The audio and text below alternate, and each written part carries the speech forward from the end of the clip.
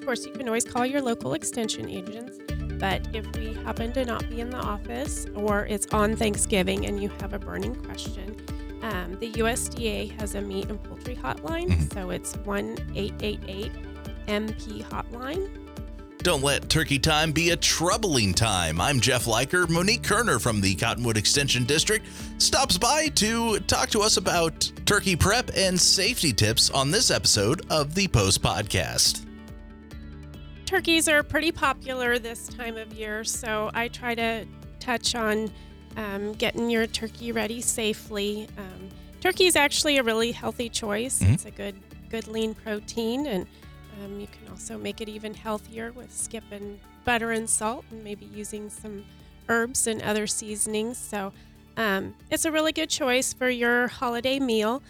You'd want to allow about 1 pound of turkey per person that you're serving. So if you've got 10 people, you'll want at least a 10-pound turkey. So, but I think the biggest thing is just making sure that we thaw that turkey safely.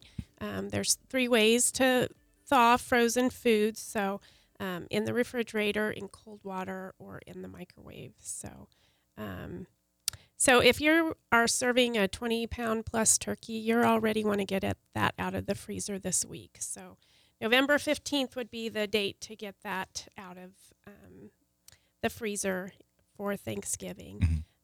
If you're doing the slow method, I'm assuming like into the fridge. Yes, Gotcha. In the fridge. Yep. So it takes about 24 hours for each 4 to 5 pounds in the refrigerator. So if you're doing about a 16 to 20 pound turkey, that would be 4 to 5 days. So that would already be Friday. So would it be too dangerous to get a smaller turkey into the fridge now at this point, or it would be okay in the fridge as long as it's in the safe zone. So making sure that it's below 40 degrees. So the danger zone would be 40 to 140 degrees. Yep. So that's where those foodborne bacteria start to multiply. Those numbers are permanently etched in my head after working so many years in food industry and everything. Yes. So, yeah. Yes. Yeah, I'm sure you did serve safe a few times doing that. So yeah, that's good. Those are in your head because I even have a hard time remembering. So when you cook the turkey, you got to start with the oven at least 325 degrees. And then you want to reach that internal temperature of 165 for poultry. So,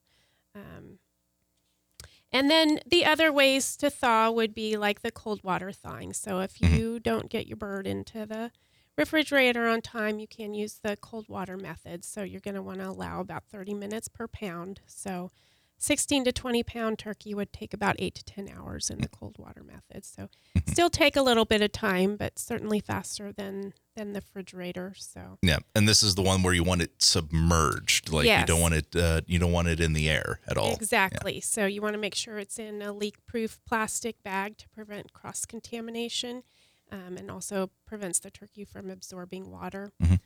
Submerge the turkey in the cold tap water and then change the water about every 30 minutes until the turkey is thawed. So, and then you'll want to cook it immediately after that.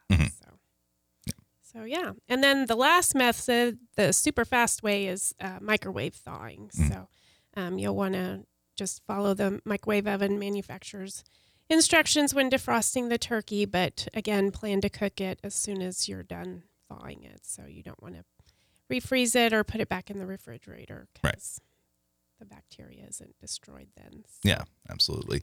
And and at the same time though, like especially with a family my size, the microwave is just not even an option, right? Unless I'm already pre-carving it before I even get it cooked and everything, because I'll have to section it and whatnot. I usually get like an oversized turkey. It's not going to work with a big turkey. No, it's not. And the other thing that comes to mind when we talk about like cooking safety and things like that is you see it all the time on after the holiday seasons on social media when somebody decides that it's good, we can do this. They'll still take like frozen turkey and throw it in the deep fryer. Oh Oh, wow. And don't do that. No, that's not safe. That's usually where you see, you'll see the videos of, stuff catching fire and oil going everywhere and whatnot. Because, frozen water flash boils. Yes. Yeah. That is not good. Definitely make a big mess. So, all right. And as far as cooking safety goes, over obviously over 140, but it's actually I think it's like 165. Yes, like you want for poultry, it's 165. Yep. So yep. And then they've also got a really cool hotline that you can call if you ever have any questions. Of course, you can always call your local extension agents. But if we happen to not be in the office or it's on Thanksgiving and you have a burning question, the USDA has a meat and poultry hotline. Mm-hmm. So it's 1-888-MP hotline. So they're actually open from 7 to 1 on Thanksgiving. Mm-hmm. And they've actually answered a lot of calls. They also have some pre-recorded things in Spanish, but they also have Spanish and English available. Yeah. During those hours. Yeah.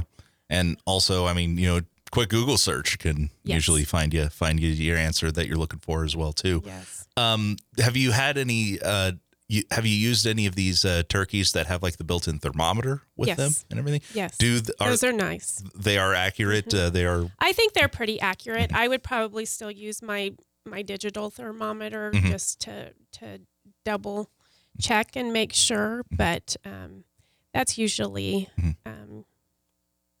pretty safe way to make sure that your turkey is cooked. So. All right.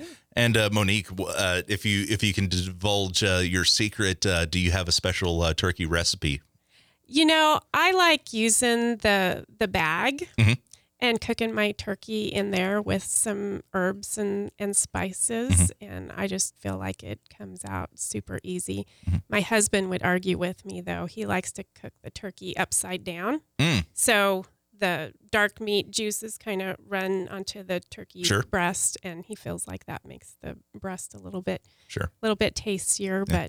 But when I'm cooking, I use the bag to keep everything neat and clean and throw some vegetables and some herbs in there, and it's a little bit easier cleanup then too. You also see the beer can method as well too. Yeah, I haven't tried that.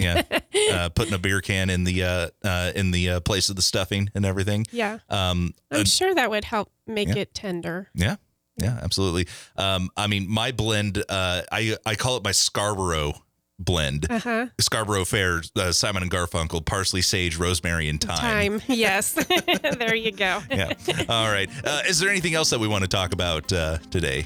We don't really have too many events coming up in December. People are busy with the holidays, but come January, I'm planning on teaching Stay Strong, Stay Healthy, Level 1 and Level 2. So look for more information coming out about that.